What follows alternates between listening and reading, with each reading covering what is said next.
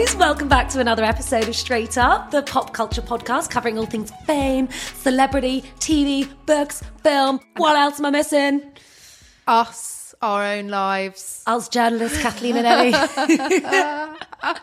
I want to start with a bit of celeb trivia.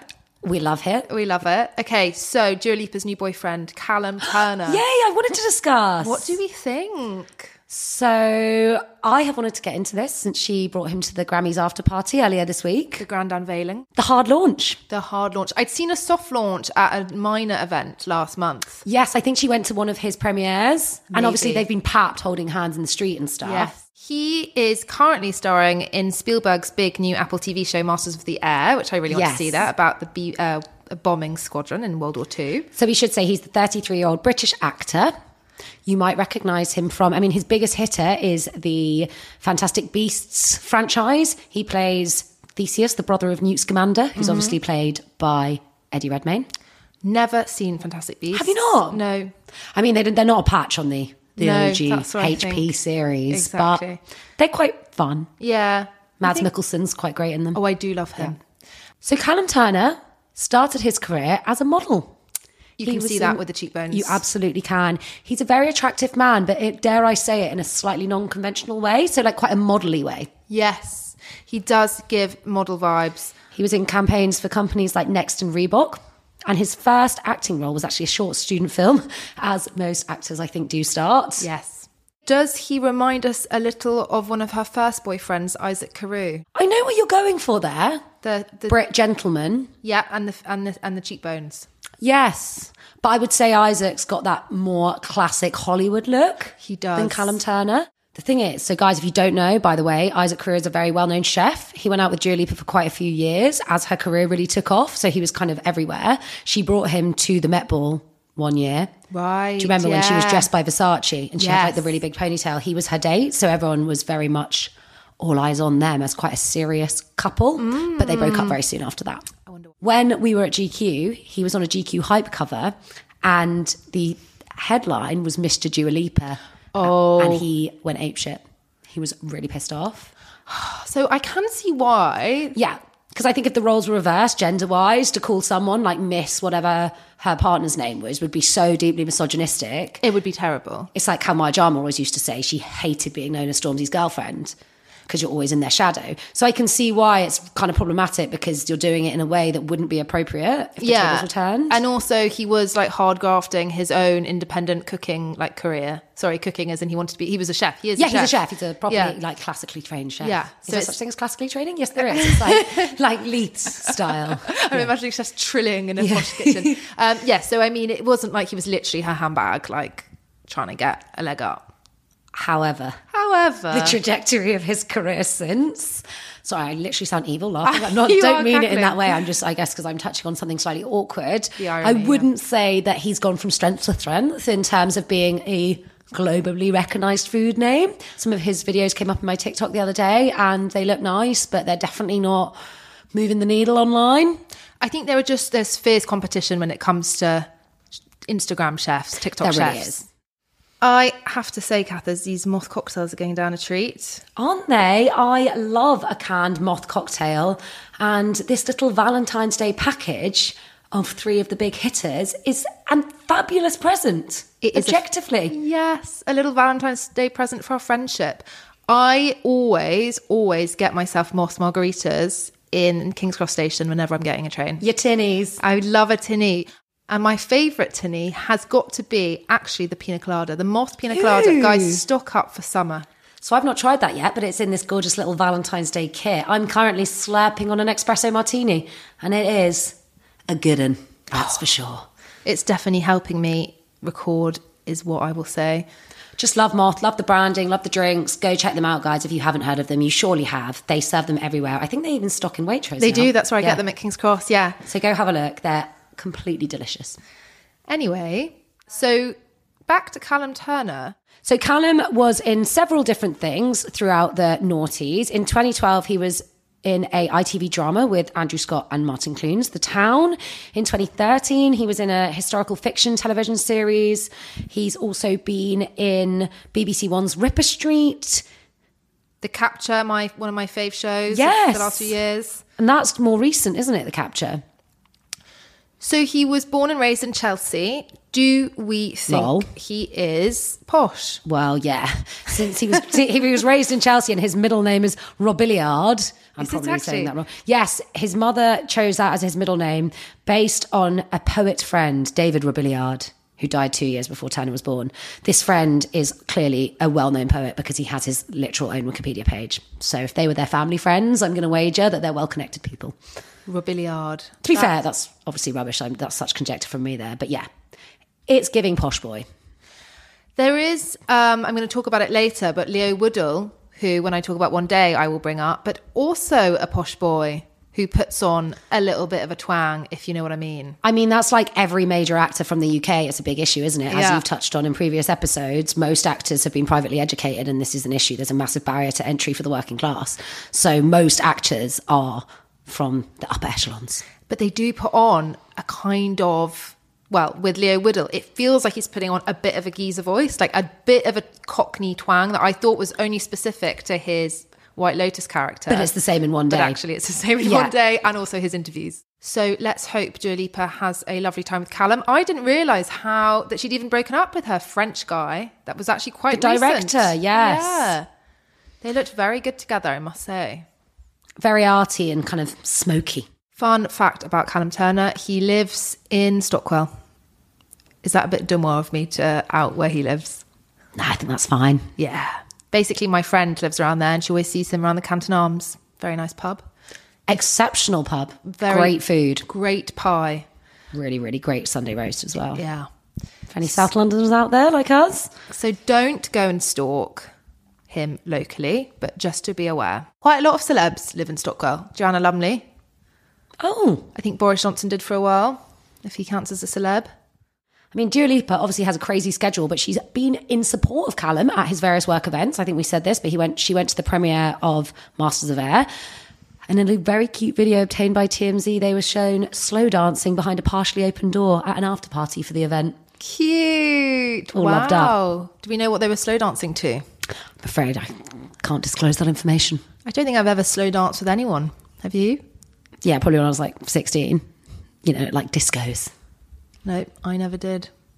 The romance was actually confirmed when they had a bit of a PDA after leaving the LA hotspot Sushi Park. Have you seen all the coverage of Sushi Park at the moment? Yes. So guys, if you don't know, Sushi Park is this tiny little sushi restaurant that's literally within like a shopping boulevard. It looks so unassuming. I think it was The Face or Days did quite a funny like deep dive into the restaurant in the last couple of weeks. And the paparazzi photographed them making out briefly in front of the restaurant. Well, Kath, I was about to say how interesting, but we are, listeners, on an interesting ban because we keep saying it to each other. So we've looked up synonyms for interesting. So let me hit you with one now. That is an enchanting piece of information, Kathleen. You're very welcome. Onwards with today's episode. Let's talk about Mr. and Mrs. Smith. Yeah, Mr. and Mrs. Smith. One of the best things I've seen in a while. Same. Loved it. Very binge-worthy.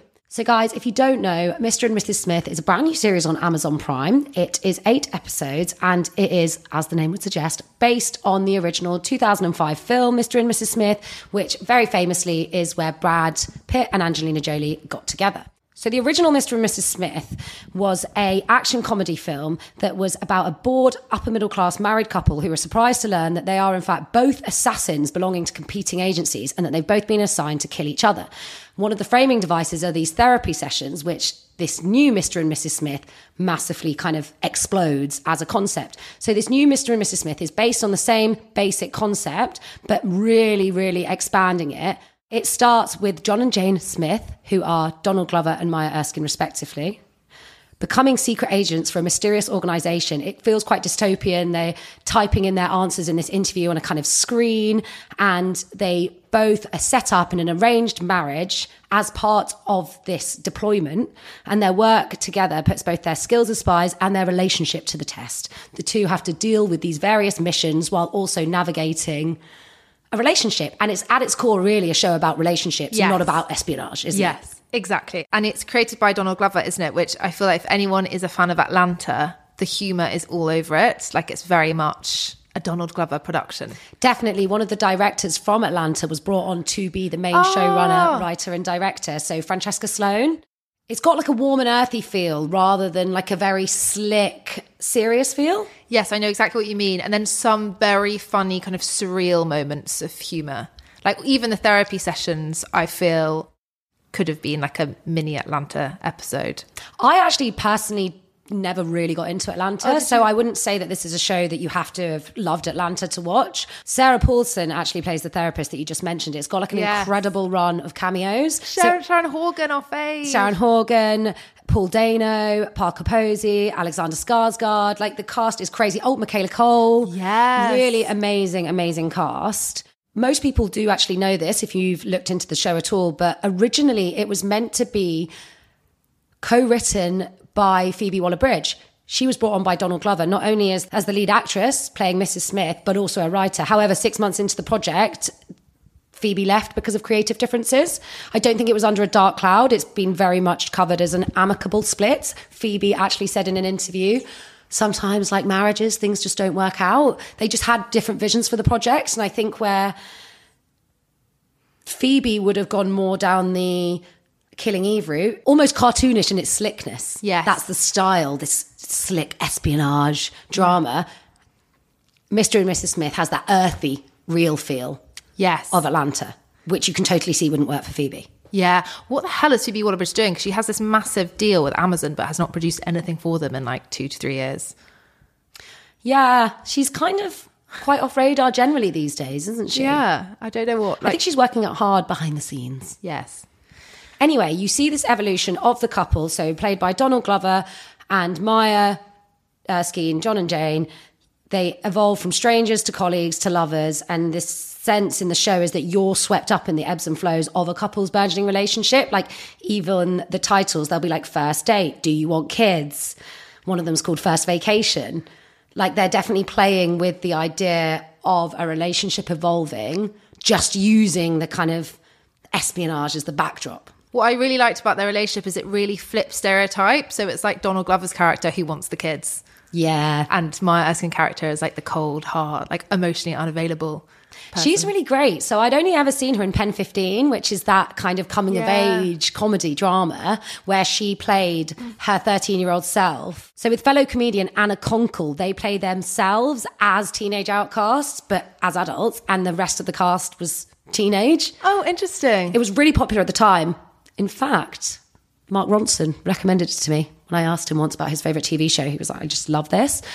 So Maya was known on the comedy circuit, but she's quite an unlikely pick for a big, glossy blockbuster like this, which I think makes it all the more brilliant, doesn't it? Yes, she's brilliant. She is so good. Actually, I'd only ever heard her before. She voices the main samurai in Blue-Eyed Samurai on Netflix, which is which is so good, by the way. I don't even like anime usually, but it's amazing. Did you love it? I did, but again, I trailed off towards the end. Oh. Because it's just very long. It is. Lots of episodes. Yeah. I did love it though. Okay, so what would you give Mr. and Mrs. Smith out of 10? How much did you like it? And did you think it was better than the original? Yes, definitely better than the original. Yeah, I think so as well. I don't think anyone thought the original was that great. Like, I think part of the reason that the original did really well was because of the chemistry and the, the meta story around Angelina and Brad. I did have it on DVD, however, when I was younger. But yes, it was a great conceit. However, there's only so much you can do with that in 2 hours anyway. And what's interesting about Mr. and Mrs. Smith is it's 8 episodes. They're each like an hour long. It's kind of like 3 films in one. I think it's very clever and very different. Yes, I really loved all the missions. It's fun to see them go to like far-flung places. And oh yeah, and you have to do that as part of a glossy spy thriller. So they go to the Dolomites in Italy, there's skiing there. It's like that great rich person property porn hotel kind of stuff that you want as part of a glossy espionage thriller. Exactly. And Lake Como, there's the boat. You have to have a big boat chase like in a spy film.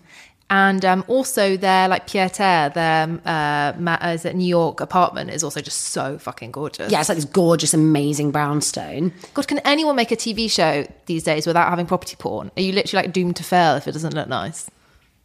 Maybe. Yes. Maybe. Well, on the topic of that property porn, we've been discussing Expats, the Nicole Kidman drama recently.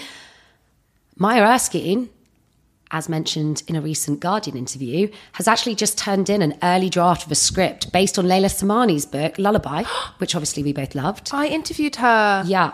It was published in the US as The Perfect Nanny, by the way, if you're a US hun. And she's slated to star alongside Nicole Kidman in it.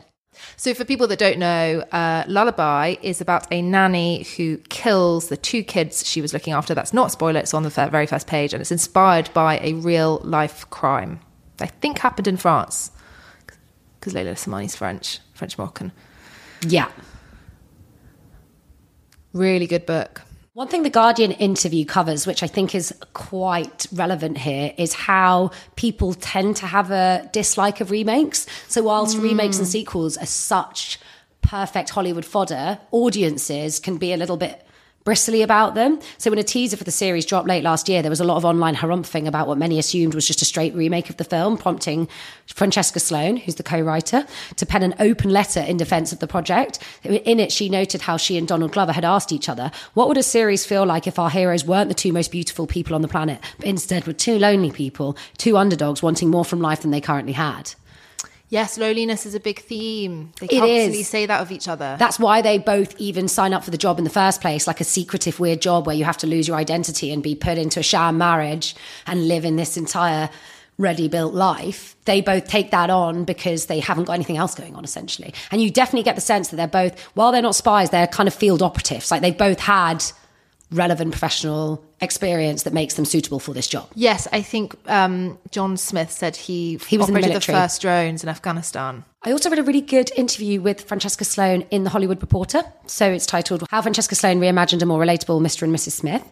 And she talks about the character study side of the show and how that was the most important thing to her and Donald. So she said, you still want to make sure you're delivering on the promise of the show, but we went in such a different direction with it that I felt like we owed the audience some spy fun. So she says that for her and for Donald, the sort of magic is in the deeply human moments. And that reminded me, my favourite scene, I would say maybe, of the series in terms of capturing intimacy and having real charm and charisma, the kind that you said made Atlanta so popular, is the fart scene on the train. Oh, yes. When she gets out of bed to go to the bathroom and he's like, oh, you're blatantly going to fart. And she's like, no, I'm not. Yeah. And it's just really sweet. I know. I literally wanted to be like to Is, like, oh, it's so accurate, without revealing that I have sometimes also needed to. You've been holding in farts for 10 years. And then also she doesn't even, oh no, she does do it secretly. She does, no, she farts. It's like a silent but violent. Yeah. And he's like, oh my God. Oh, yeah.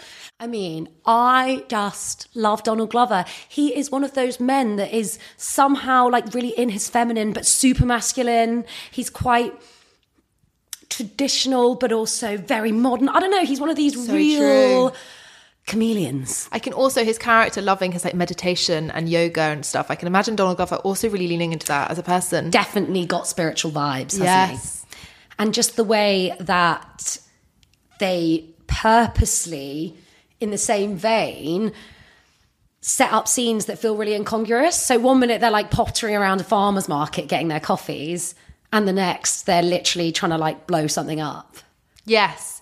And their humour and their conversations are so random. Like you can't, like they feel so real because of how random they are. Like the farmer's market like prank that Maya Erskine's character plays on Donald Glover's. Oh, that is so good. Yeah. Do you know that his mother in the show is his real mum? I did not know that. How cute is that? Oh my God, that is so cute. Isn't it? Did you believe in their chemistry? Very much. Same. I think without it, the show wouldn't have worked. That was actually integral. And what I found really interesting about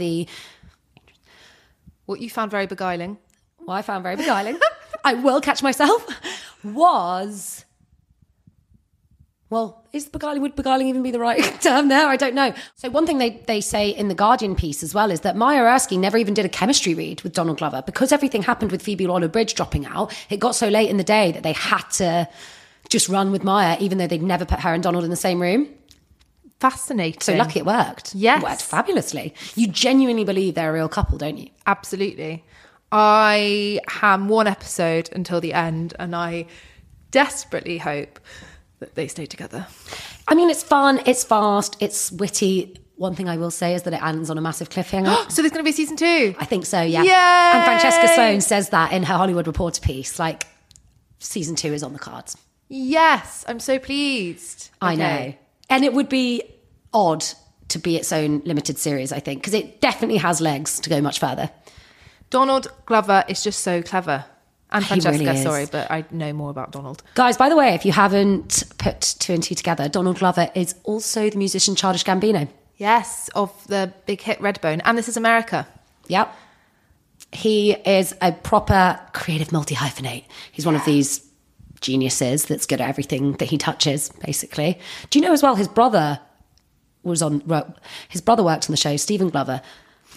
Yes, I've heard him, and he's worked on Atlanta as well. Exactly. Yeah. And they were actually the only 2 men in the room. So Donald felt quite strongly that he wanted to have an all-women writing room. So he was in a Capital Extra interview the other day, and he explained it as, we just want this show to have a woman's perspective, not even story-wise, but just the gaze. I felt like the gaze would be cool. It helped the show, especially with things being sexual. So he didn't want it to just have women in the writing room to like tick the box of like, we're a female production. He said it really didn't care about that. He wanted the sex to feel that it was from a woman's perspective. He actually referenced a time on set in Atlanta where he recalls a director friend, Amy, asking him, do you want this to be hot to men or women? And he said ever since then, he's had that kind of stuck in his mind. It's a good question to always ask yourself. He says, do you want... So and the way he reads that dynamic is he said, I'm a part of this feeling rather than like I'm doing it or getting done to.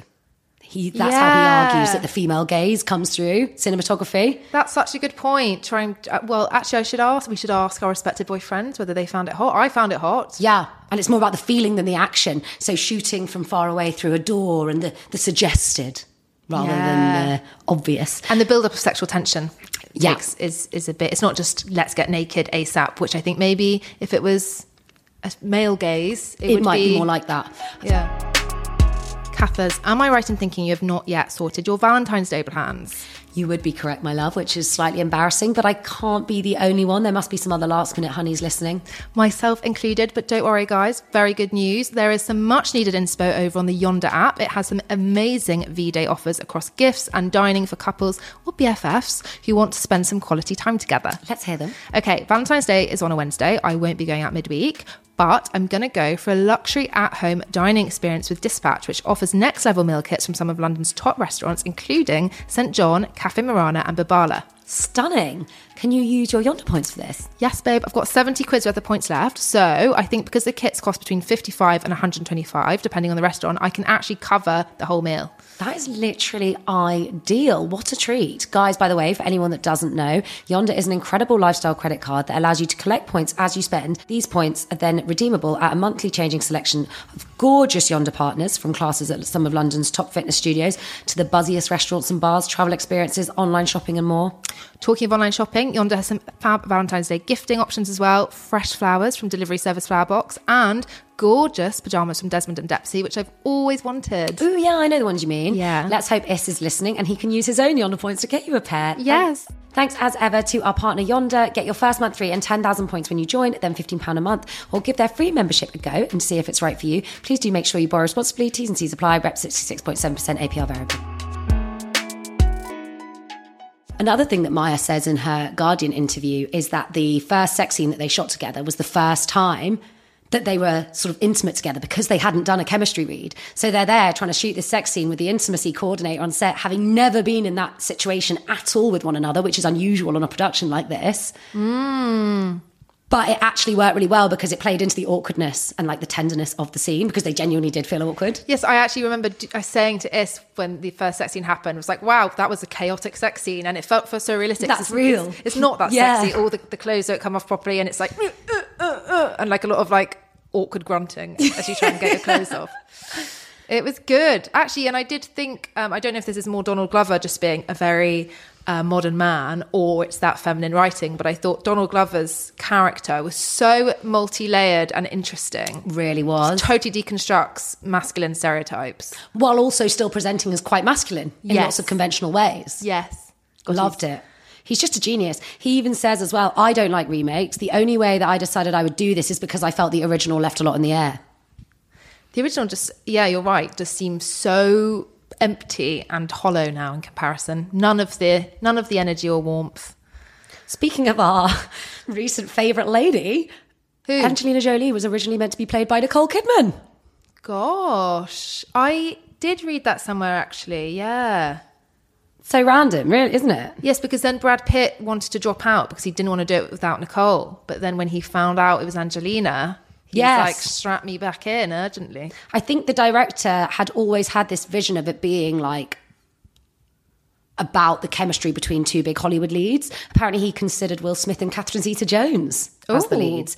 They also considered Johnny Depp and Cate Blanchett. I mean, can you imagine a Johnny Depp and Cate Blanchett? That would be like a very different Mr. and Mrs. Smith. An art house. Yeah. A Woody Allen style Mr. and Mrs. Smith. She would dominate him, I have to say. Not sure that would be fair. Yeah. I was actually going back on a timeline of Brad and Angelina's relationship for this because the way that it all came about and just how the media played up their chemistry and relationship was quite wild. Like, they have admitted that they fell in love on set at Mr. and Mrs. Smith, which of course was when Brad was still married to Jennifer Aniston. Hazards of the job. Yeah. So in the January of 2005, rumours had already been swirling about Mr. and Mrs. Smith. Jennifer and Brad announced their separation after 5 years of marriage.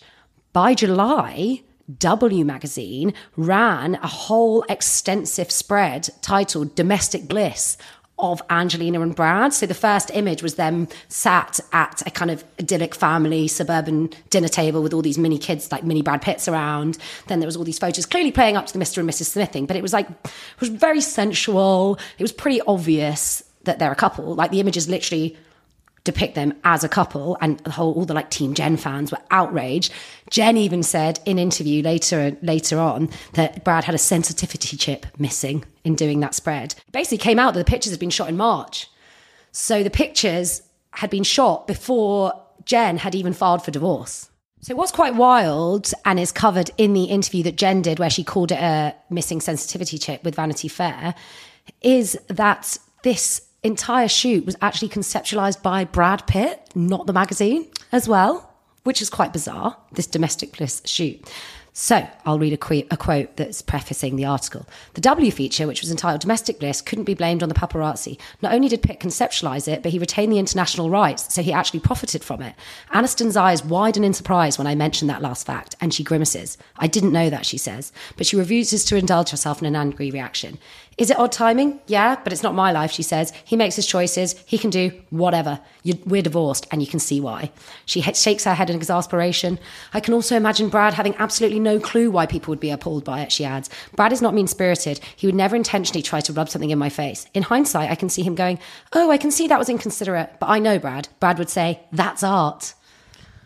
Well, actually, having read that absolutely preposterously pretentious GQ interview between Brad Pitt and Tessa Mosfeg, I can so imagine him saying that. You know, when he makes his ceramic candlesticks and goes on about yes, art. And his dreams. Yeah. But what's interesting even about the tableau in this Domestic Bliss spread is that it goes from a kind of beautiful family, idyllic setting, children splashing in the pool, parents dancing in the living room, to devolving into this like darker, alcohol-fueled and abusive storyline, which now, with more than 15 years of hindsight, is basically what Angelina has alleged about Brad in real life. Remember the whole incident with the plane? Yes, of course. Where he was like abusive and violent towards her and the kids. Also, Pax, one of their adopted children, actually did this whole Instagram post last year about how dare Brad say anything about Father's Day. He's been the shittest dad ever and he's literally a terrible person.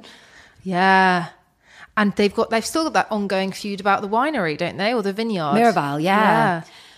So all this to say, I don't think you can even separate the kind of iconicness and the popularity of the first film from Brangelina.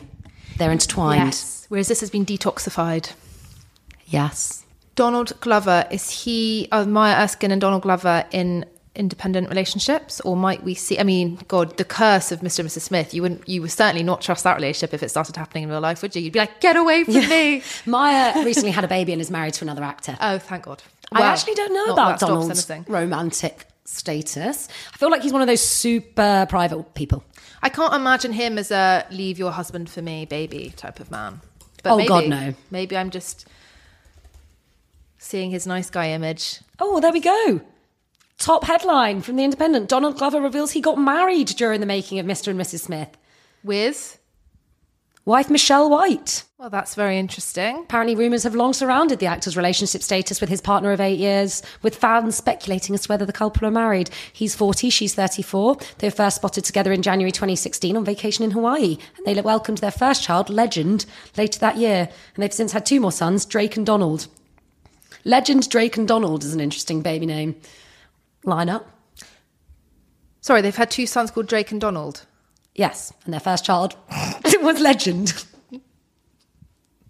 So their 3 children are called Legend, Drake and Donald. That's it. They're only funny together. Yeah. Independently, they're fine. And you're like, oh, Donald Jr., that's classic. But together with Drake and Legend... It's funny. It's a funny lineup. Well, I wish them all the best. He actually said that he partially got married because of the show. To insure him against the Brangelina curse. Maybe. He was asked whether the show's realistically romantic portrayal of marriage made the actors more optimistic about the institution, and Glover responded, yeah, I do actually. We both got married to our partners respectively, says Erskine. Donald got married during the show and I got married right after the show, so it definitely had an impact on us. Well, that is very good news. Glover, who is famously protective of his private life, added, I love my marriage because I never had rose-coloured glasses about it. My dad was always like, oh, marriage is really hard work. It was never like, oh, you're supposed to be happy all the time.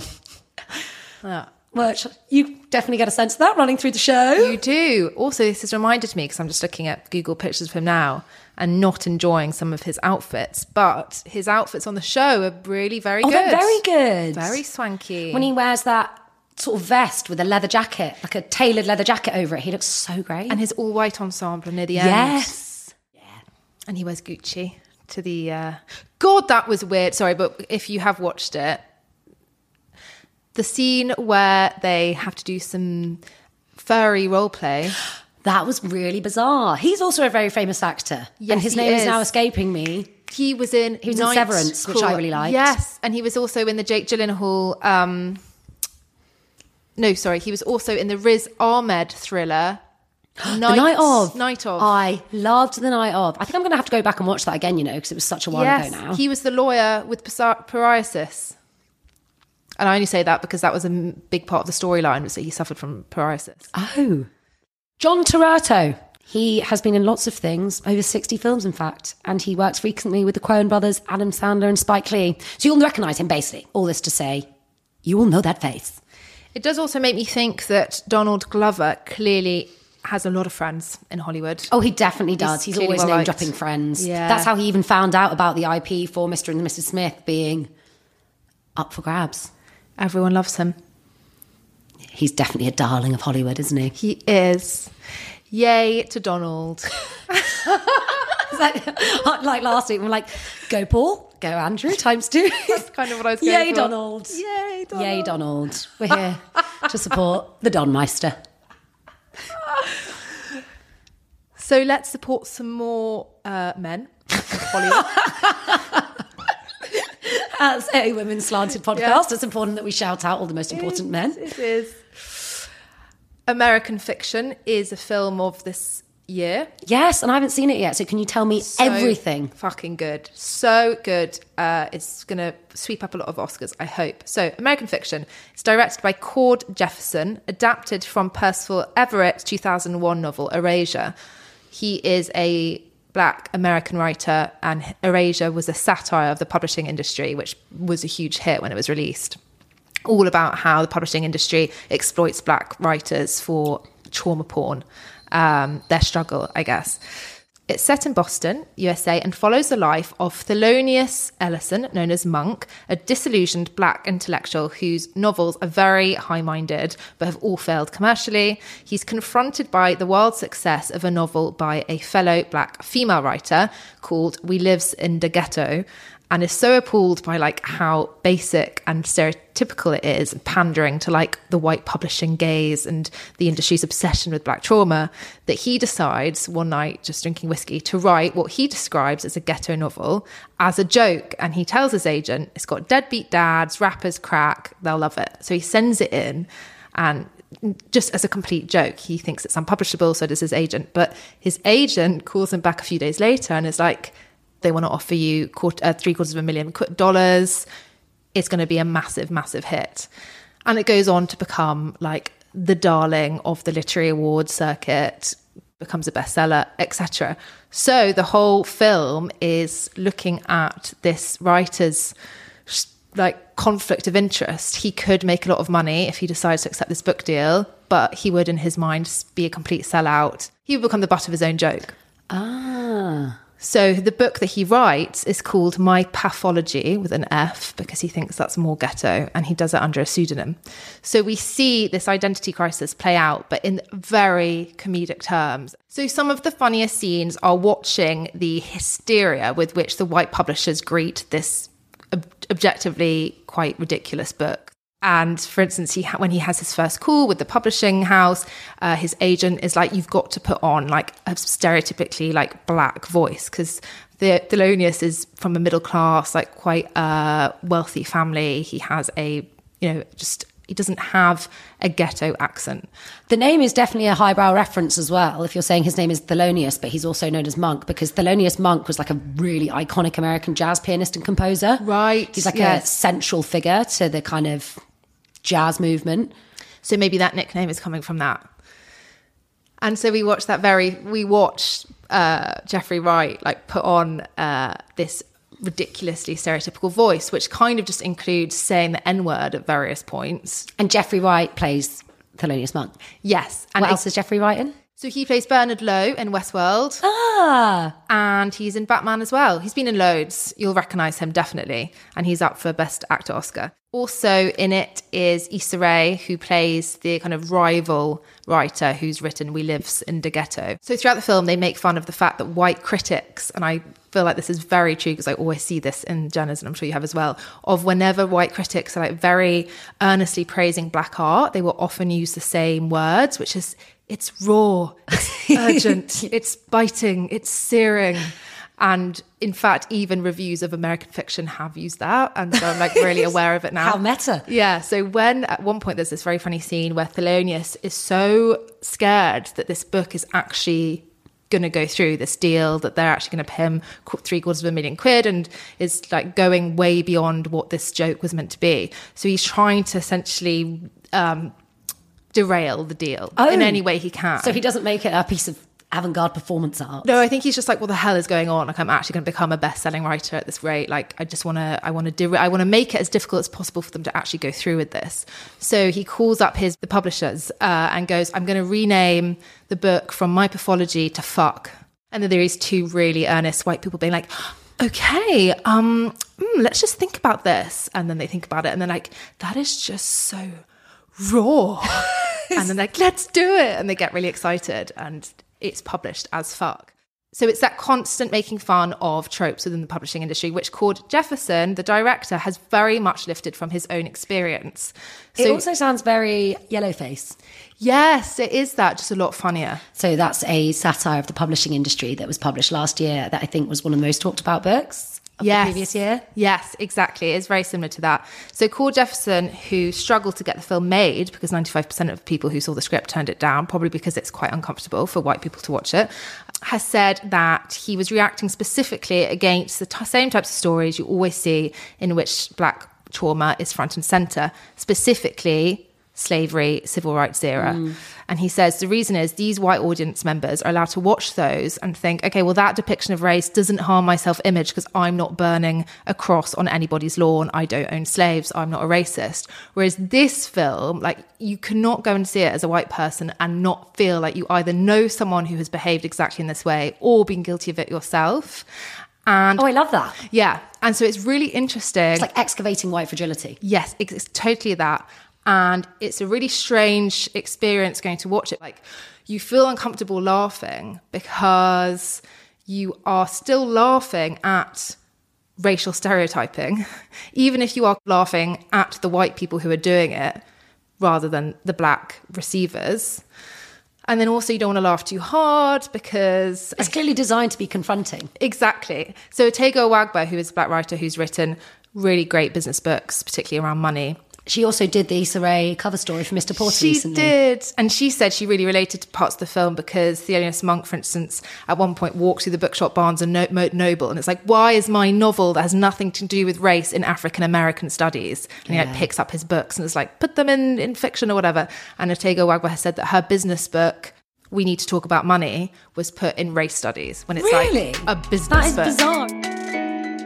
Right, Hans, who else here feels inexplicably overwhelmed by a silent rage at the sound of somebody loudly crunching on crisps at their desk? Or heavy breathing like a wounded wildebeest. Or snivelling incessantly on the tube. Or clacking their acrylic nails on a keyboard. I mean, we could go on, couldn't we, babe? But no, you are not a psychopath. If common sounds make you feel suddenly furious, you might just have something called misophonia. Yeah, so to explain, guys, our ears are shaped like shells, so the sound we receive is actually always distorted about 20%. Most people's brains filter that out, but if you're like Els and I, then you're going to need a bit of a helping hand, and you have to get yourself a pair of Karma earbuds from our absolute faves at Flair Audio. They have stopped severe bouts of violence. They are so tiny, comfy, and super unobtrusive. Much better than noise-cancelling headphones, which shut you off from sounds you actually need to hear. And don't just take our word for it. They've sold 2 million pairs since the launch in lockdown. Yeah, and even if you don't have misophonia, they can help with so many annoying and sharp sounds to just take the edge off, help keep you calm. You know, if you're working in a cafe, something like that, you've got to head to Flair Audio to get your pair now for $19.95. Thank you to Flair. So Cord Jefferson also said that when he was a journalist, he was constantly asked to write about black trauma. He wrote an article called The Racism Beat, where he explains why he was essentially always asked to write about, like, so-and-so has been stabbed in this black neighborhood. And then similarly in Hollywood, Cord says, it was people asking me, do you want to write this movie about a teenager being killed by a police officer? Do you want to write this movie about a slave? He once got a script note from a Hollywood executive that said he needed to make a character blacker. God. Cord Jefferson said that one of his black scriptwriter friends had a meeting and said she wanted to write rom-coms. They phoned her 3 hours later and said, we've got this story about a blind slave who, thanks to a wealthy white benefactor, learns to play the piano and becomes a piano prodigy. Are you keen? Oh, for God's sake. And it's just like, you couldn't... She wants to write rom-coms. Yeah. I think what was actually difficult making the film for Cord Jefferson was some of the real life experiences he was drawing from were so beyond parody that they were almost too ridiculous to put in the film. He had to make them a bit less. He had to dial down. They felt absurd. Yeah, he had to dial down real life experiences because they felt too absurd. I can imagine. So interestingly, has been reading... interesting text. Oh, God. So what has been incredibly enlightening has been reading some of the criticism from black writers. A couple of the black critics have said that the work is just sharing more traumatic stories that white liberals can feel proud of themselves for engaging with on quite a surface intellectual level. A bit like what Cord was saying with the slavery films, they can still look at these despicable white industry execs and distance themselves from them and be like, I would never do that, and not actually interrogate like the daily microaggressions that they might be responsible for. And the Daily Beast's Kendall Cunningham said that American fiction isn't as good as it thinks. It's hard not to question Thelonious Monk's discomfort in consuming stories that don't mirror his own. And she wanted, in fact, the same ridicule applied to him that is applied to the cringe white liberals, because she found it really disturbing that Monk, he didn't value stories of black trauma because they also do have their place and are valid and do exist. Like, not everyone is middle class and wealthy, and art doesn't have to be intellectual to be of value. Exactly. And him and this rival writer played by Issa Rae have a really interesting kind of just debate about this halfway through the film. But it just basically, you just come away from it being like, oh my God, was that really funny? Or actually, is it too real to be funny? And should I laugh? Should I not laugh? What's the general audience reception been like? Generally, everyone has said it is excellent, 4-5 stars. Everyone's loved it. It's been nominated for loads of Oscars. But there have been a few essays where I've seen people being like, this is just yet again more good white liberal back patting. Right. Like, yeah. Haha, yes, we know we're so self-aware. That's why we're laughing, because we know this is what... We're in on the joke, actually. Yeah. And it's like, no, you are the subject of the joke. Yes. Or even knowing that you're subject to the joke and therefore feeling proud of yourself for knowing that you're the subject of the joke. But also it's still quite passive, because just laughing at that does nothing. I don't know. It definitely brings up a lot of meta questions, doesn't it? I'm going to watch it. I think it sounds really thought-provoking. Yes, and actually The best scenes are the ones where Thelonious Monk is seen with his family, and just very moving scenes of domestic conflict that have nothing to do with race. Like his mum's really ill and he's got problems with his brother and problems with his relationships. And those are really important to showing that, he does have loads of issues, but they're not about race. So I really recommend it. It's in cinemas. I'm sure it'll come to streaming. Funnily enough, I have an article recommendation for you this week that really feels relevant to this film. I didn't pick it for that reason. I picked it because it feels extremely relevant to our constant struggle of trying to be creatives and not loving the personal branding side. As anyone who follows our personal Instagrams will know, we do struggle a little bit with that side. Not much is going on there. Creatives. An article in Vox, which was literally titled, "Everyone's a Sellout Now." Really relevant, I think. It's by Rebecca Jennings, who is a senior correspondent covering social platforms in the creator economy. She's been at Vox since 2018, exploring the rise of TikTok, internet aesthetics, the pursuit of money and fame online. So she's got a really big picture view. The whole piece starts with someone who's shopping around their book proposal. So the opener is, when Rachel K. Albers was shopping around her book proposal, the editors at a Big Five publishing house loved the idea. The problem came from the marketing department, which had an issue. She didn't have a big enough following. With any book, but especially non-fiction ones, publishers want a guarantee that a writer comes with a built-in audience of people who already read and support their work, and crucially, will fork over $27, a typical price for a new hardcover book, when it debuts. It was ironic, considering her proposal was about what the age of the personal brand is doing to our humanity. Albers, 39, is an expert in what she calls the online business industrial complex, the network of hucksters vying for your attention and money by selling you courses and coaching on how to get rich online. She's talking about the hustle bro gurus flaunting rented red Lamborghinis and promoting shady passive income schemes. Yes, but she's also talking about the bizarre fact that her 65-year-old mum, who's an accountant, is being encouraged by her company to post on LinkedIn to build her brand.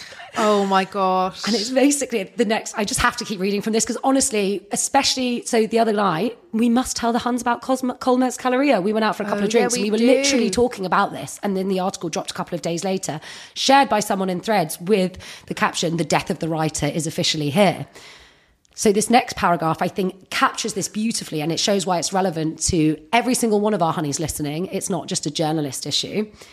The internet has made it so that no matter who you are or what you do, from 9 to 5 middle managers to astronauts to house cleaners, you cannot escape the tyranny of the personal brand. For some, it looks like updating your LinkedIn connections whenever you get promoted. For others, it's asking customers to give you 5-star reviews on Google Reviews. For still more, it's crafting an engaging but authentic persona on Instagram. And for people who hope to publish a bestseller or release a hit record, it's building a platform so that execs can use your existing audience to justify the costs of signing a new artist. We like to think of it as the work of singular geniuses whose motivations are purely creative and untainted by the market. This, despite the fact that music, publishing and film have always been for-profit industries where formulaic, churned-out work is often what sells the best. These days, the jig is up. That's so true. Isn't it? I hadn't actually thought about how it extended beyond our writer world. Yeah, it literally does extend to the waiter in the restaurant who asks you to go on TripAdvisor and name him in the review. So true. And even the fact that more and more now we're seeing farmers become famous on TikTok, or those jobs that you would never thought would become part of the social media ecosystem. Totally. And the piece really engages with this idea that now young people especially know that whatever they are doing, whatever their area of expertise is, if you can have a great online platform like that, you will be able to make money from that. That is actually now how we all make money, by monetizing the self. So they talk about the history of the personal brand in this piece as well, which I thought you'd like. And I also thought the Huns that enjoyed Sick of Myself, which we spoke about recently, would find very fascinating. So the 1997 August-September cover story of a magazine called Fast Company was "The Brand Called You," with the gist basically being, if you're not building your personal brand, a term that was coined by the author, you're already being left behind by the new economy, one where career success isn't defined by moving up the corporate ladder, but by individual growth and self-promotion. There is no one right way to create a brand called you, writes Tom Peters in The Kicker, except this: start today or else. I know. And those words send shivers through my heart. 1997, the sentiment was rather unfashionable at the time, if not for the white-collar workers reading Fast Company, then certainly for the young people who would eventually enter their world. If there was a decade defined by its obsession with authenticity and artistic purity, it's the 90s, an era where trying too hard or caring too much about anything was embarrassing and where selling out was the ultimate sin. So Chuck Klosterman is also quoted here from his essay collection, The 90s, and he defines the term selling out as not someone who sells something in order to get rich, but someone who compromises their values to do so. I think what's interesting here is that all creatives essentially are pushing against their own values when they heavily self-promote. Because really the reason that you wanted to create art, whatever that is, whether that's a song, a poem, a photo, a piece of writing, you're doing it because you enjoy doing that work, not all the shameless shouting that kind of comes with it. Because of social media, Tom Peters' kind of prophecy has been fulfilled. So all these mass layoffs, stagnant wages, general disillusionment with corporate work, entrepreneurship's become like increasingly attractive for young people who would much rather be their own bosses. But that, as you say, feeds into a kind of individualism and narcissism. Yeah, and again, they touch on publishing. She says, take publishing, where there are only 5 major companies who control roughly 80% of the book trade. Fewer publishers means heavier competition for well-paying advances, and fewer booksellers, thanks to the consolidation by Amazon and big box stores, means that authors aren't making what they're used to on royalties, despite the fact that book sales are relatively strong. The problem isn't that people aren't buying books, it's that less money is going to writers. Yeah. I really see a big thing in reviews that critics will pick up on if a writer has clearly written this to be optioned for the big screen. Exactly that. But I also don't blame them, because you have to think that way if you want to make a viable income. Because totally. If your book doesn't get optioned for TV or film, you're not going to make a living. No. And this piece touches on exactly what we've been discussing in terms of criticism, arts criticism, particularly with music. You've obviously written brilliant about this in your newsletter. Side note, as we've seen, literally 2 weeks ago, Condé Nast folded Pitchfork into GQ, which is really sad. And I think it's very indicative of how much we're losing smart, well-edited and fact-checked criticism. But that's because criticism now has lost all its relevancy. So the writer here talks about the New York Times, for instance. A New York Times review used to literally create overnight hits. Well, now it barely moves the needle, agents say. So this model of the culture industry is just so different now. So true. I mean, even in publishing now, I think what moves copies is probably book talk rather than journalists giving a 5-star or 1-star review in a paper. Book talk, definitely. Like, publishers are now paying people on on TikTok to review books, which is also really problematic because then it cannot really be authentic. Although I've seen a lot of TikTokers saying that they will not change their opinion for money, but they're still getting paid. From a business perspective, there must be some sway. Something.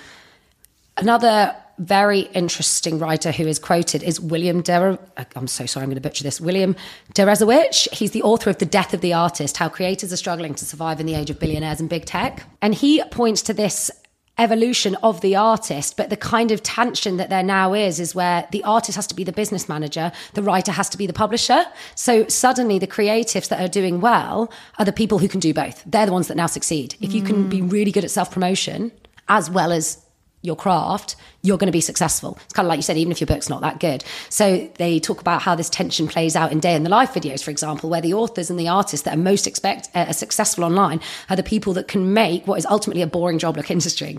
So the act of writing is dull. Author content creators succeed, though, by making visually interesting content out of uninteresting days of labour typing at a laptop. Like, it's actually not interesting to watch someone write at all. But they'll put like cottagecore-esque slants to their videos of them sipping tea by the fireplace and waking up in a forest cabin. And, it's all got to be romanticised. Yeah, and the reality is they've gone on a 3-day retreat out of their 365 days, where most of them are spent writing in their terrible, low-lit exactly. It's deeply office. Unsexy, but they're billing it as this like romantic ideal of the solitary genius, and that's how you have to package yourselves for people to actually want to consume you. It's so true, and I think we kind of touched on it on our Dolly Alderton episode, is that in the UK publishing industry at least, it is so incestuous and it is so tied to your personal brand and your contacts that really mediocre to shit pieces of writing are selling a lot of copies and getting a lot of love in the media and online simply because of the writer's personal brand and their contacts. I remember that being an issue even when we started at GQ, like in the final Halligan days of lifestyle magazine publishing. People like the Guyliner were being commissioned. I mean, he did write a very funny dating column, but he was commissioned because he had a big Twitter following at the time. Oh, yes. Do you remember him? Yes, although, as you say, he is actually quite good. Yes, but he was very much chosen because they could guarantee that his personal audience would come to that piece. And I remember it was a massive tension when Jim Chapman was brought on at GQ as a columnist, as a watch columnist, because it was like, oh my God, are we now getting influencers and YouTubers to do work? Because he wasn't a writer. And it was all like tween girls that would actually click through to it as well, which in itself felt a bit incongruous because it was like, this is meant to be a men's style column that's targeting gents in their late 20s and 30s. And actually it's like tween girls who love Jim Chapman. They're reading it. And from an advertising point of perspective, that doesn't actually make sense because these are not potential buyers. Teen girls are not going to be buying the whatever Audemars Piguet watch that he's writing about. Literally. And I think that was a massive issue as well, is that Cheeky was like, oh my God, are people like Jim Chapman going to steal our advertising? But then that kind of wore thin and that fell through as well. And Jim Chapman, I don't think, is particularly successful anymore, is he? I mean, I never hear about him. I actually sat next to him at lunch a couple of years ago and he was telling me about the film he had screenwritten and wanted to direct. That's not something I ever want to hear about personally. And I haven't heard much about it since he did mention that. And I will move on. I think what I loved about this piece is it captures the tension that we've talked about so much just with one another. And so I figure it must be interesting for the honeys as well, which is just how much effort is actually required to promote yourself online. And yet we're all made to feel that you're a failure if you don't do it. Like, posting consistently is of course super important, but also there's like tedium and skill that comes into that. As the writer puts in the Vox piece, more than that, you've actually got to spend your time doing this stuff on the off chance that the algorithm picks it up and that people care about what you have to say. You've got to spend your time doing this, even though it's corny and cringe and your friends from high school or college will probably laugh at you as you try to become an influencer. You've got to do it even though you feel like you have absolutely nothing to say because the algorithm demands you post it anyway. You have to do it because you're from a culture where doing any self-promotion is looked upon as inherently negative, or if you're a woman for whom bragging carries an even greater social stigma than it already does. You've got to do it, even though the coolest thing you can do is not to have to. And it's like when we've said how artists, as in musicians, hate now sharing interviews from well-known publications because they want to look like someone just happened to do an incredibly expensive shoot with them. Yes, they want and that they didn't even notice barely. Because a lack of effort and, well, it's that Gen Z aesthetic, isn't it, of not being too polished. Now, instead of having like a perfectly beautiful plate of uneaten food, you show the bits with the gravy slapped all over the plate and everything looks gross. I thought this bit, again, I'm literally reading the whole piece, but honestly, every line, I was like furiously nodding. It continues. You've got to offer your content to the hellish, overstuffed, harassment-laden, uber-competitive attention economy because otherwise no one will know who you are. In a recent interview with The Guardian, the author Naomi Klein said the biggest change in the world since No Logo, her 1999 book on consumerism and inescapable branding, since it came out, it's that neoliberalism has created so much precarity that the commodification of the self is now seen as the only route to economic security. Plus, social media has given us the tools to market ourselves non-stop. I think that's what's really interesting when we think about the new generation, but also the barriers to entry. So you've got to do it, even though the people that are rewarded for putting themselves out there are most often the same people that society already awards. So we have this idea that social media is like super democratic, but actually algorithms are biased against poor people, against people of color, against people who don't conform to patriarchal society norms. And the piece finishes saying, there are plenty of people who view this as a good thing, as in people doing their own self-promotion online. A society made up of human beings who have turned themselves into small businesses is basically the logical endpoint of free market capitalism anyway. To achieve the current iteration of the American dream, you've got to shout into the digital void and tell everyone how great you are. All that matters is how many people believe you. Sums it all up so perfectly, doesn't it? It's highly depressing, isn't it? Yeah, it is depressing. And I think that line in particular really captures it. Like, this is the logical endpoint of free market capitalism. Such a lonely existence, everyone being their own little siloed off business, competing with others. In much the same vein as we've talked about with personal journalism, we haven't really taken into account what that does to the soul. Like, making money off your true self. It's a bit questionable. Like, making money out of who you are rather than what you do is always going to be a bit of a quagmire. Yes, that is exactly it, Kathers. To finish, guys, I want to quickly wax lyrical about how much I'm loving Netflix's One Day. Go on, highly anticipated. Yeah, so it's come out, for anyone listening bright and early on a Thursday, it's out today. Yeah. How exciting.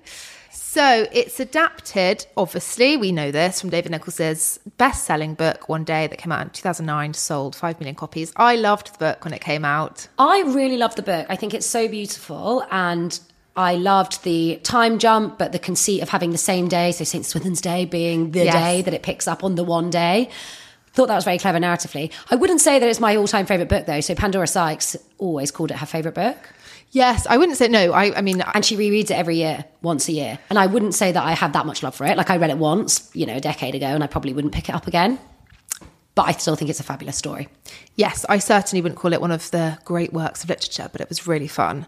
And it works way better as a TV show than it did as a film. The Anne Hathaway. Yes, I must. Classic. I went back and watched some of that because I was like, wow, it got pilloried in the press because Anne Hathaway had the most terrible Yorkshire accent. It was a really bad Yorkshire accent, Yes. That was it. Why on earth they would choose Anne Hathaway? I don't know. It's so bad. Also, I feel like that was peak like Hathaway period. Yeah, bless her. Oh my God, did you see the funniest video of her the other day where she was telling a crowd, I think in Italy, to calm down? To stand back. Yeah. As well. She's asking. Calma. Yeah. and she's literally, it's like, why is she acting like the Queen of Genovia? She's like, literally. Anyway, Emma, who is a working class girl from Yorkshire who falls in love with Dex, who is middle to upper class, very privileged, has never had to work for anything in his life. And it kind of twins their lives over 20 years. As Katha says, we get an update on the same day every year on the 15th of July. St. Swithin's Day. Yes. And it begins with the night of graduation at Edinburgh University and then go up to Arthur's Seat together, which is super cute. And it ends in the early aughts. So tell me all about Netflix's version then. Who's playing who? I've seen the first episode and that's it. So as we have a running theme on this podcast, hot leading men, it's all about them this year. It is. He's not an unlikely one though. He's actually a cookie cutter. Very cookie cutter. Good old Leo Woodall, whose breakout role was in White Lotus. He was the one that gave his uncle a good shagging in episode 5. Didn't know how you're going to explain that, but yes. He is 27 years old. He's from Hammersmith. He grew up in a family of actors. He has literally said himself that he is fairly posh middle class. His granddad worked for the Draper's Company. I tried to Google it. I still don't understand what Draper's Company is. I think it was like a religious society of drapers that then became something more powerful. And I have a really random fun fact for you. Oh, go on. Pegged to the White Lotus that I'm just going to have to jump in with. Oh, go on, tell me. Which Tom Hollander, who plays said uncle. Absolutely love him. Spoke recently about a mix-up where his agent accidentally sent him a cheque that was meant for Tom Holland. Oh, God, I way prefer Tom Hollander. I love a bit of Tom Hollander. Have you ever seen Rev? I don't know. Where he plays a vicar. It's one of the cutest shows ever. Really recommend. Anyway, sorry for that. No, that's a total side note. I just desperately want to know what the figure is. It was a 7-figure bonus cheque. A bonus 7 figures? It was his first box office bonus. Christ. Not the whole box office bonus, the first one. And as Tom Hollander said, it was more money than I'd ever seen. We're in the wrong industry, Kathers. If only we could just become Hollywood actors, that would be much easier. So Leo Woodall first wanted to be a stuntman, then a PE teacher. He has got a good bod. He does. And it was after watching Peaky Blinders that he decided to go and study acting, like his whole family. His great-great-great-grandma was a silent era actress. That makes me feel old because I'm like, how old was he when he was watching Peaky Blinders? Yeah, I know God. what you mean. And until White Lotus, he had literally been in 2 episodes of The Vampire Academy and 1 episode of Holby City. So real punt from Mike White to just bring him in. I mean, very good punt. And he actually auditioned for one day while still filming White Lotus. And apparently there was a very funny moment where the casting directors had a very stressful moment seeing his character, Jack in White Lotus, his cowabunga neck tattoo. Do you remember that? He had like a massive tattoo on his neck saying cowabunga. God, no. And they thought it was real. And they were like, ah! And he's like, no, don't worry. I can peel it off.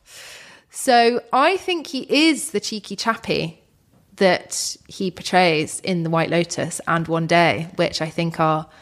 So if you haven't read One Day, by the way, guys, Dex is meant to be like a really charming ladies' man. Yeah. So when he gets together with Emma at the graduation, she's actually clocked him like for years and he's known as the heartthrob on campus, whereas he has no idea who she is.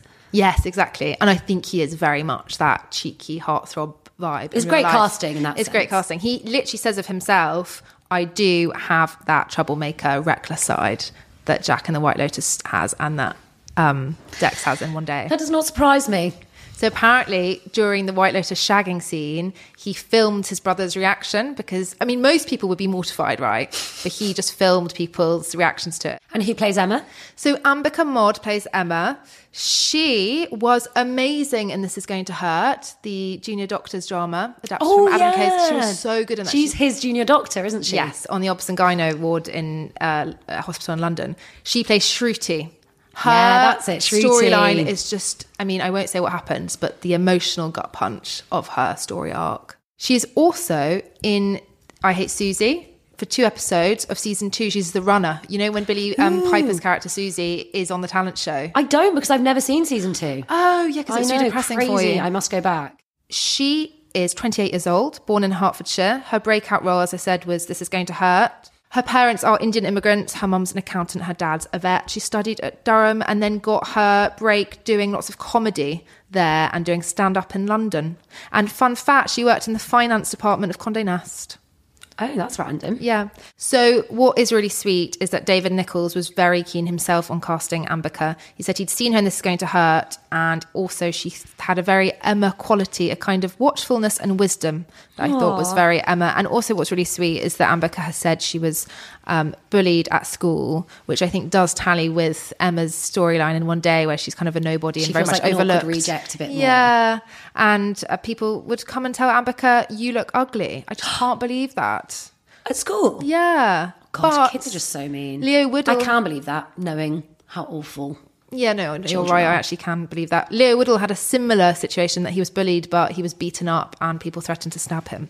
Gosh. And so he went through a really low period where he shaved off his eyebrows, constantly had a hood up, changed the way he spoke, and went through a very low lost period. Smoked a lot of weed, worked in a bar. I wonder if part of that is what's informed both of them pursuing acting. So yes, Maya Erskine actually says in the Guardian piece that I touched on earlier, Maya Erskine being the actress in Mr. and Mrs. Smith that we were discussing at the start of this episode, she said she's done a lot of therapy about why she felt the need to be seen as an actor. That being an actor is about some lack that you have in yourself from when you're younger, trying to kind of prove your worth or be seen or be appreciated and adored.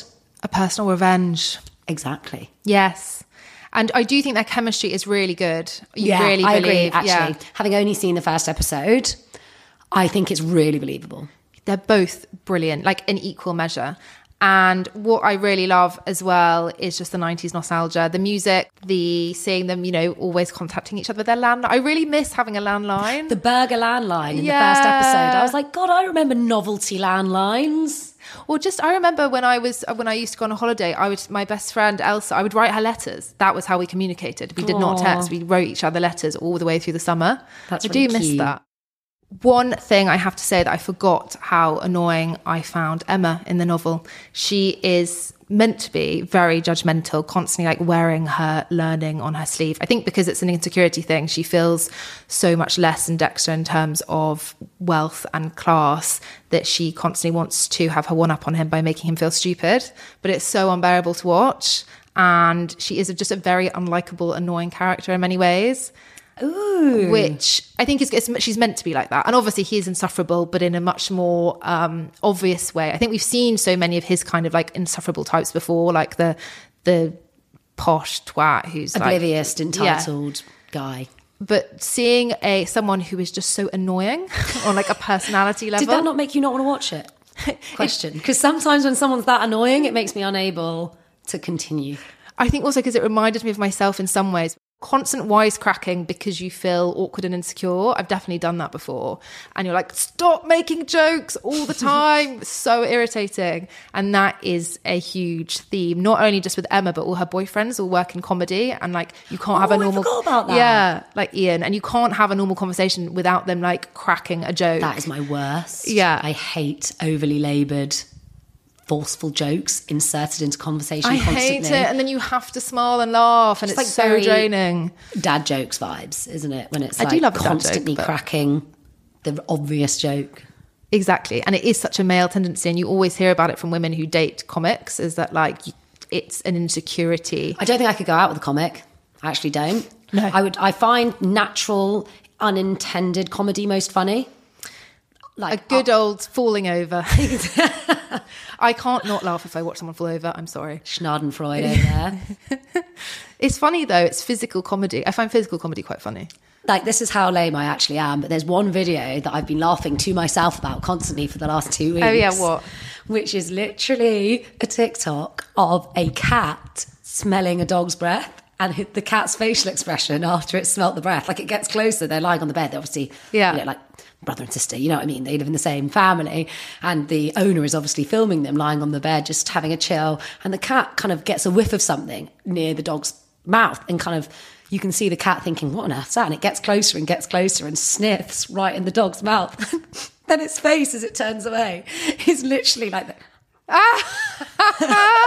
like, it felt so human. So you guys didn't see, but it's like the disgust on that cat's face was more human than any Oscar-worthy acting that I can recall seeing. Yes, I love watching videos where you see a cat like slipping on something and then like a mad chain reaction happens all throughout the room of like different objects flying. So what was your favourite thing about the series? If you had to pick one reason that we all need to go away and watch it, binge the whole 15 episodes this weekend, what is it? It made me feel young again, Kathers. It made me feel like I was watching the first throes of love and that I was kind of there with him. I mean, the deep irony of that is 1998, you would have been, what, like 4? It's not like that was your youth and you're no, I know. Looking back on the early noughties. Like, you were literally a toddler where the series starts. No, so. I mean, just like, they were so... I mean, watching them being young, like 18, 19, 20. Like the care. Yeah. And the innocence of youth. And feeling like you can make so many mistakes because your life is still ahead of you. I think that is the main issue of turning 30, as much as I love it in many reasons, is you're suddenly like, I've run out of road for the kind of trial period. To be devil's advocate, though, age ain't nothing but a number. Anyway, watch it. It's just pure romance. However, when I talked to male colleagues about it, one of them said it's like wading through porridge, so... Again, I don't want to be a Debbie Downer, but having only seen the first episode, it certainly didn't light me on fire. I preferred Mr. and Mrs. Smith. Yes, way preferred Mr. and Mrs. Smith. But in terms of just something really cute and lovey-dovey and for like pretending that you're in a relationship with Leo Whittle, which I think was my main motivator for watching it, then it's good. Love it. And also it's in like beautiful locations. Yes. The cinematography is lovely. His gorgeous home. Even the very first opening scene is like a bird's eye view of Edinburgh. Like almost a drone shot, and it's just really gorgeous. And it's got this beautiful like sunset, sky, pinky, a visual treat. Yeah. Also, the episode's only like 25 to 30 minutes long, which is nice. You can gobble through them. So, guys, hope you enjoyed our episode today. Hope you enjoyed, honeys. Do shoot us a DM, as ever, at Straight Up Pod. Let us know what you'd like us to talk about next time. Let us know any thoughts, feelings. We've had yet more incredible emails from you, honeys, about our Big Kids Question special, which, don't worry, you're not too late for Thought on Motherhood, guys. We are recording that episode, I think, in like 2 weeks. The mythical episode. So any thoughts, welcome within the next week still. It's the Bigfoot of the publishing industry. Please rate, review, subscribe on Apple. Haven't had any reviews in the last week, so could someone please... pop one on there? We'd be ever so grateful. Yes. One a day would be good. Help us build our personal brand. Yes, help us build our personal brands. Come on, guys. Okay, bye.